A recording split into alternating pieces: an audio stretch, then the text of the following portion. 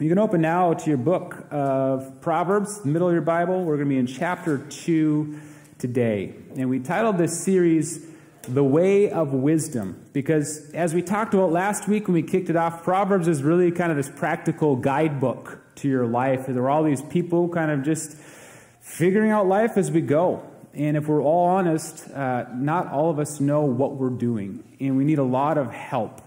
And so that's what wisdom is. It's this tool that God gives us, this gift that really guides us along through all these different phases and situations of life.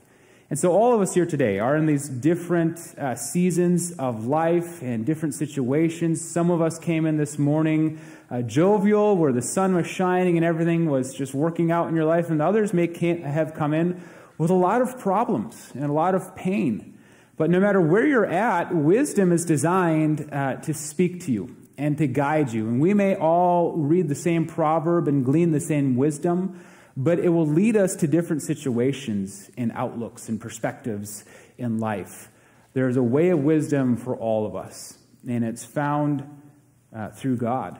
And with wisdom comes a lot of benefits. There's a lot of ways your life will improve. And it reminded me of those kind of cheesy infomercials that we've all seen a billion times, where they're pitching you this product that you never knew existed, but by the time they finish, you're certain that you need it because it's going to change your life in the most amazing way. And it always starts with the benefits and ends with the condition.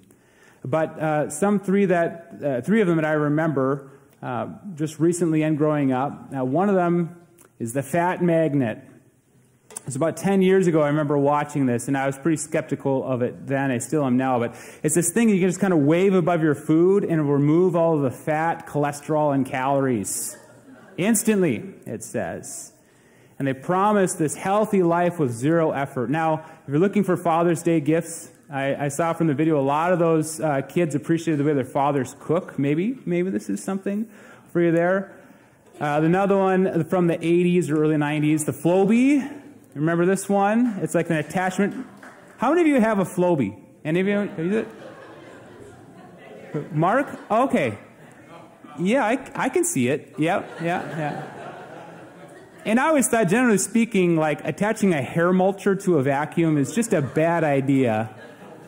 They stopped selling this, I think, maybe for good reason. But this is another one, just convenience to your life. And the third one I'll show is really for the person who already has it all. The Potty Golf, all right? This is probably the most appropriate image I could find for this today. But again, if you're looking for that last-minute Father's Day gift, maybe this is it.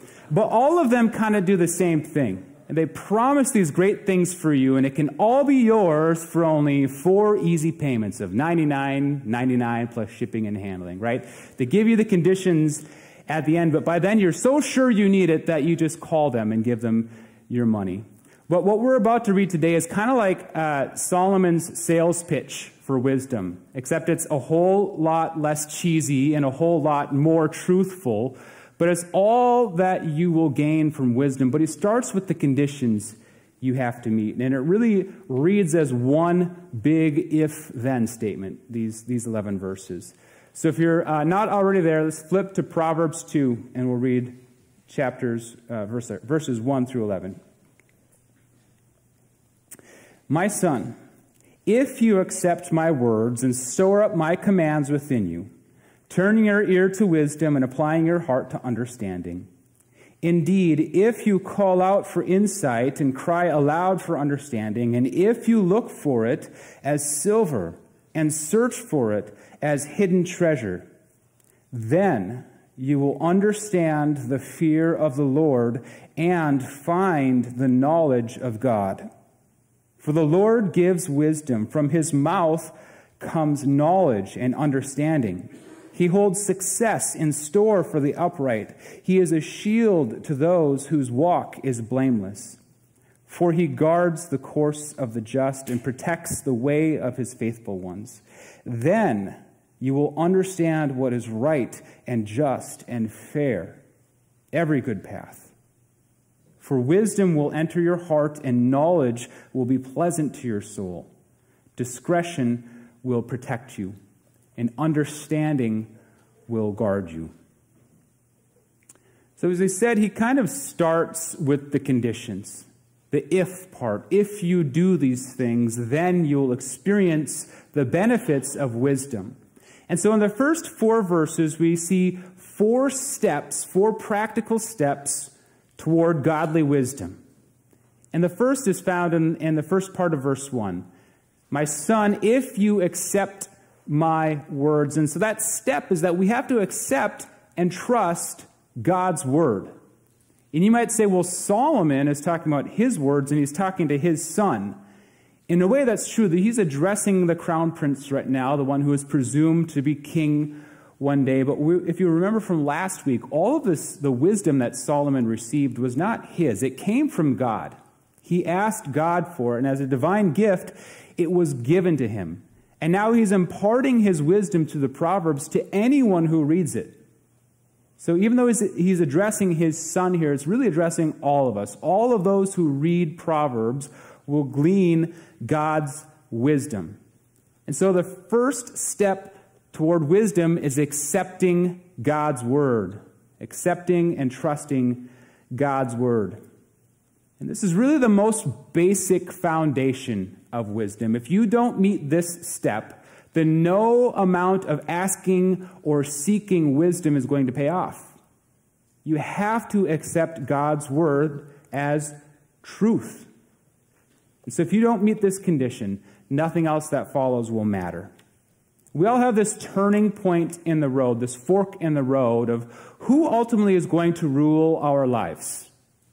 What is our source of truth going to be? It could be God's timeless, unchanging, and perfect word, or it could be whatever you're feeling in the moment or whatever other people are telling you.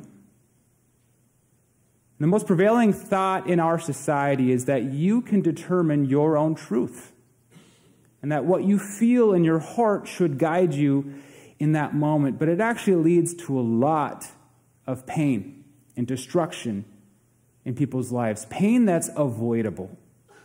The first step toward wisdom is accepting God's words as truth.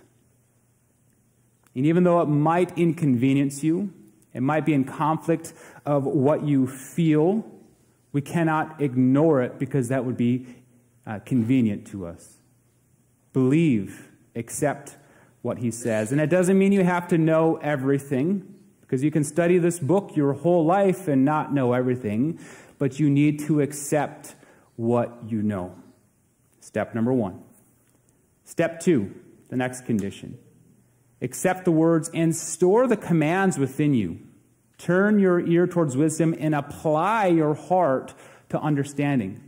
So it's not just accepting God's word. Step 2 is to remember his words and to apply it into your life. Now, statistically speaking, people forget 90% of what they hear within 10 minutes of hearing it.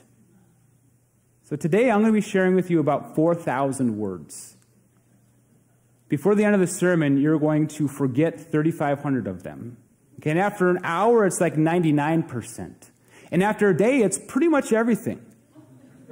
Now, it's kind of depressing for me to realize, but it shows to you how quickly we forget. Things go in one ear and out the other, and so we need to work towards remembering things. And when you store up God's words, then there's payoff for it later. And that might mean writing it down. It might mean repeating it to yourself or talking to someone else about it. There's ways you can remember stuff. But to store up here doesn't mean to lock away, like you would think putting in a lockbox or something. But it really means to collect for a purpose because you find value with it. We think about storing up to avoid disaster. Kind of like, you remember March 2020? Right, when we were first learning what the word COVID was for the first time, and people are figuring this whole thing out, and people are storing up dry goods and canned goods and gasoline and toilet paper for whatever reason. Remember that weird part of recent history? You couldn't find toilet paper for 2 months, right? But that's the idea, is like people are storing stuff up because they found it valuable, because they wanted to avoid potential disaster. And that's the same thing God asks us to do with his word, is to remember it. to store it in our hearts, because at one point it's going to become useful for you. And when you memorize Scripture, there's many different ways you can do it. It pays off in those moments. When you have that challenging situation, or you are tempted to be fearful or angry, God's Word can hit you. And when it stores up in you, you can remember it in the moments that you need it, which then allows you to apply it. Now, knowing things is great. Applying knowledge is what makes it wisdom. And at the end of Jesus' most famous sermon, the Sermon on the Mount, this is Matthew 5, 6, and 7. He spends a long time talking about a lot of things, a lot of wisdom. He ends with a parable of the wise and the foolish builder. Wise and foolish. Kind of sounds familiar, right? That's the two main characters in the book of Proverbs. And he says the foolish person is like a builder who builds their structure on sand, where they can build it as big as they want, but as soon as storms come, wind and rain and whatever, there's no foundation, it'll just blow over. Okay, but the wise builder is the one who builds, they're building on a rock, so it withstands all of these storms. And he says, the one who hears my words and puts them into practice is like the wise builder who builds on the rock. That's wisdom. Jesus is reinforcing what we're reading here, is that you remember and apply this wisdom in your life. You apply your heart to understanding. And the heart is really the center of all you do and all you are in this context. That wisdom guides you. And you apply everything you do and everything you are to God's understanding, His wisdom. So that's the second step. Remember and apply God's word after you accept it. The third, as we see in verse 3, is to pray for wisdom regularly. And it says here to call out for insight and cry aloud for understanding. And the words for call out here really have this connotation of like someone lost in the dark, of saying, help, I don't know where I am, someone come get me. And cry aloud is the same thing as this idea of you're desperate for it. And the word for insight really means to be able to see the situation you're in with truth, to understand what it is you're seeing. And we're going to have a lot of different situations in life that don't make sense, or we think we know exactly what we're seeing and what choice we're about to make. But in reality, we often don't know by ourselves. We need God's help to be able to see our situations clearly. And so to regularly pray for wisdom, not just a one-time activity, but day by day, moment by moment, ask God for His wisdom. Call out and cry for understanding. And the same verse we talked about last week applies here again, James 1:5, that if any of you lacks wisdom, you should ask God for it, who gives generously to all without finding fault. God wants to share His wisdom with you. And when you ask for it, there's two benefits. First, you remember that you don't have it inherently, that you need it. And second is to remember the source from where it comes from. And you develop a relationship with God the more you ask for wisdom. And this is somewhat lockstep. It first starts with knowing, accepting, applying God's word to your life, and then asking for wisdom and guidance and the rest. And the reality is that there's a great foundation of wisdom in here that kind of provides the baseline for your life that you can stand on. Now, not every decision you're going to make is going to be detailed in the Bible. And this example of that is who you are to marry. All these kids, I don't know, maybe you're going on these trips and thinking maybe there's a future spouse in the group with you. It's possible. Probably not. But it's possible, right? And maybe you're going to date someone for a couple years and say, should I marry Jane or Timmy? Well, that's not in the Bible. That's something you should pray about. But there is a great baseline of wisdom. It tells you what kind of qualities you should look for in a spouse, what your marriage should look like, what kind of goals you should have. And that might narrow down the choices for you. So you kind of have this pyramid approach, knowing His word, and then praying about those little decisions. And every single one of them, ask God for wisdom. The last step, the fourth step, is to seek it, to pursue it, Seek wisdom and value it above your own understanding. From verse 4, that you're to look for it as silver and search for it as a hidden treasure. And so this tells us two big things. One is that we don't currently have wisdom, that we're continue to pursue it our whole lives and ask God for it. And this really shows kind of our effort in the equation, is to look for it. And it also tells us that wisdom is valuable. It's like a hidden treasure. It's something we don't have, but we certainly want in need. And that it goes above our own understanding of the world. You know, one thing that fascinated me in high school was the gold rush. I remember in my civics class or social studies or whatever, we had to choose one thing. I chose the gold rush because I was just fascinated by all of these people leaving everything they knew in search for the promises of gold. And I remember in 1848, the population of California was 800. Not 800,000, 800. Okay? And by the end of 1849, it was over 100,000. So droves of people were coming into California for the promises of gold and left behind everything they knew. Their lives, their jobs, their homes, their possessions, their friends, into this wild and rugged land. A dangerous journey. They spent all their life savings to get there. There's this great risk in pursuit of their dream to find gold. Why did they sacrifice so much? Well, it's because they believed that what they were searching for was more valuable than what they left behind. And that's how we are to view wisdom. That we are willing to leave behind our own understanding, our perceptions, our logic, our feelings, our personal values in pursuit of something greater, which is God's wisdom to guide us through life. So that's step 4.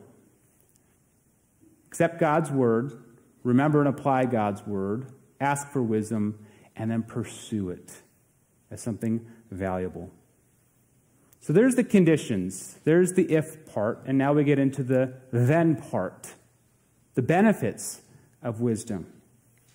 And we're going to start with verses 5 and 6. So if you do all these things that we just read, then you will understand the fear of the Lord and the knowledge of God. For the Lord gives wisdom, from his mouth comes knowledge and understanding. The biggest benefit of wisdom is knowing God. Okay, we talked about the fear of the Lord last week. That's Proverbs 1:7, that the fear of the Lord is the beginning of knowledge or the beginning of wisdom.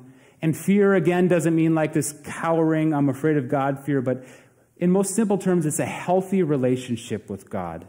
And it's built on a trust and a respect of him. It's built on obedience, and most of all, built on love of him. Knowing how much he loves you, you can love him back by fearing him. Knowing that he is God and you are not. So if you do those 4 steps, then you will begin to understand the fear of the Lord, a healthy relationship with him. And you will find the knowledge of God. And this can mean 2 things, but they really mean the same thing. The knowledge that God can give you, and the knowledge of who God is. Because wisdom, defined, is God. So the more wisdom you get, the more you know of God. So here's the big benefit to all this. It's not just having an easy, fun, safe life.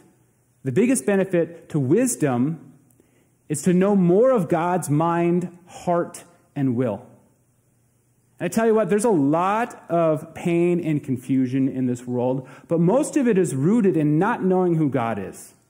Maybe expecting him to be something different than he's not, or thinking he made promises that he never made.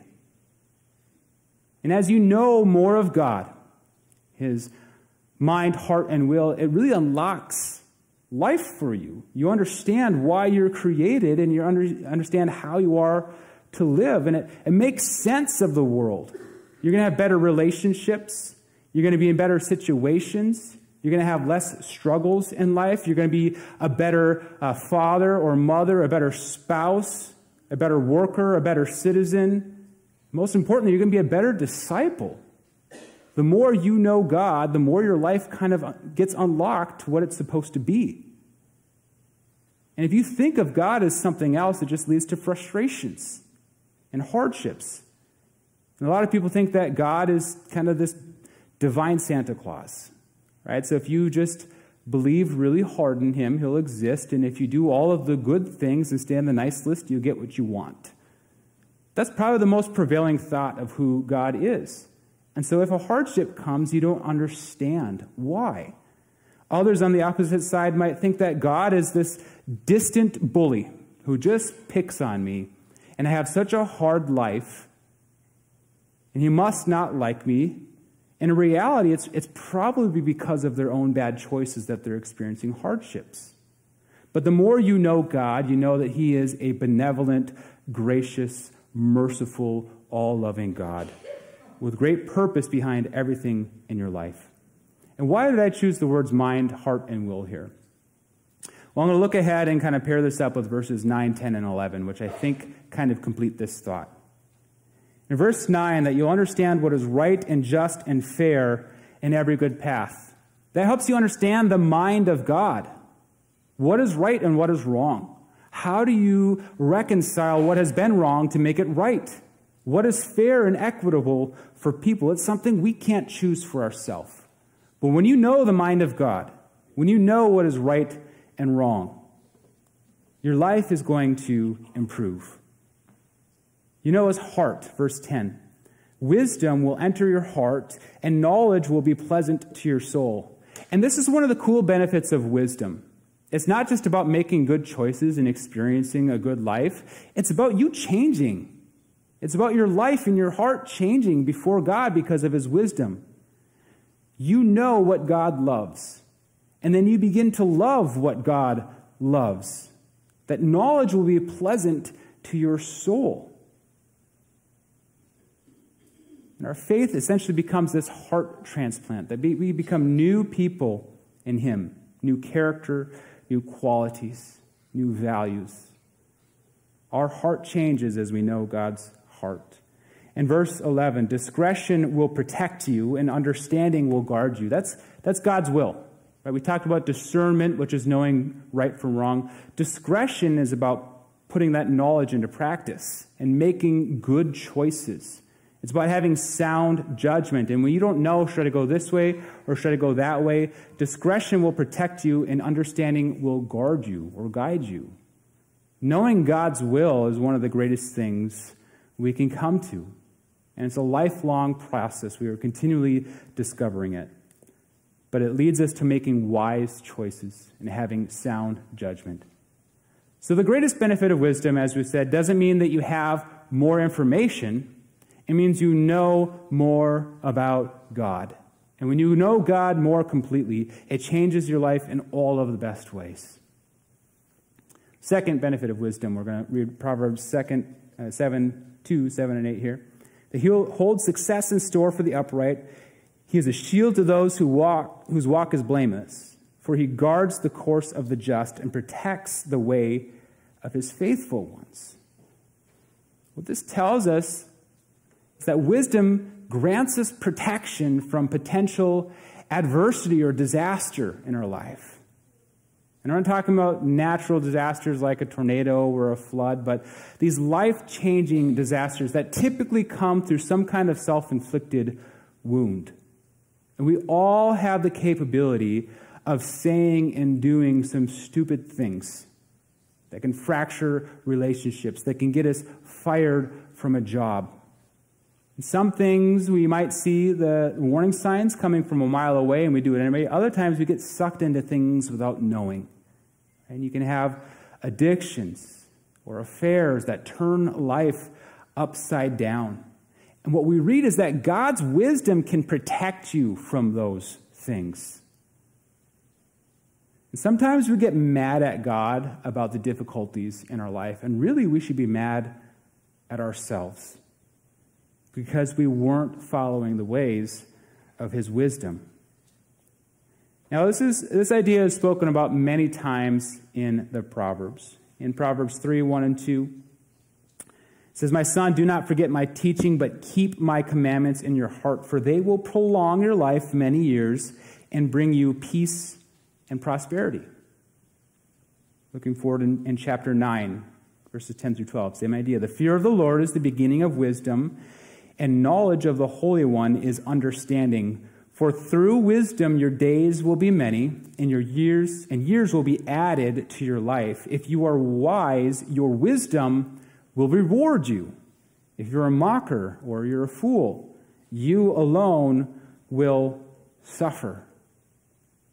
Now, one important caveat to unpack with Proverbs is that they are guiding principles, and they speak really to the general rule of thumb. So it's kind of like 9 times out of 10 or 90 times out of 100, if that sounds like more to you. These things are going to work out, and they're going to play out, and you're going to be able to avoid these pitfalls. But there are times that you can make all of the right choices and do all of the right things, and yet hardships will still come. Because the reality is there's people around you who are making foolish decisions, and because of God's divine reasons, He allows hardships in our lives for specific purposes at the time. So that's one thing you have to keep in mind, is this isn't some guarantee that you'll have an extremely easy and long life if you live with wisdom, but more often than not, you're going to avoid these pitfalls and these adversities. But it really protects you from your own folly, your own foolishness. And again, we have many temptations we face in this life to pursue foolish things. Wisdom wards you away from them and helps us to understand what is right, just, and fair. And we have this ability to do a lot of good or a lot of evil, to build up or to tear down in life. And when you make bad choices, you suffer oftentimes bad consequences. Wisdom is seeing with insight. It's understanding your situations clearly and knowing what your choices may lead to. And in many ways, we can avoid great pain in our life. Wisdom helps you see the traps of foolishness and avoid being caught in their consequences. Protection from potential adversity. Wisdom is going to be one of those things that you're going to be a lifelong student of. And if you're ever at the point where you think you know everything you need to know, biblically that makes you a fool, right?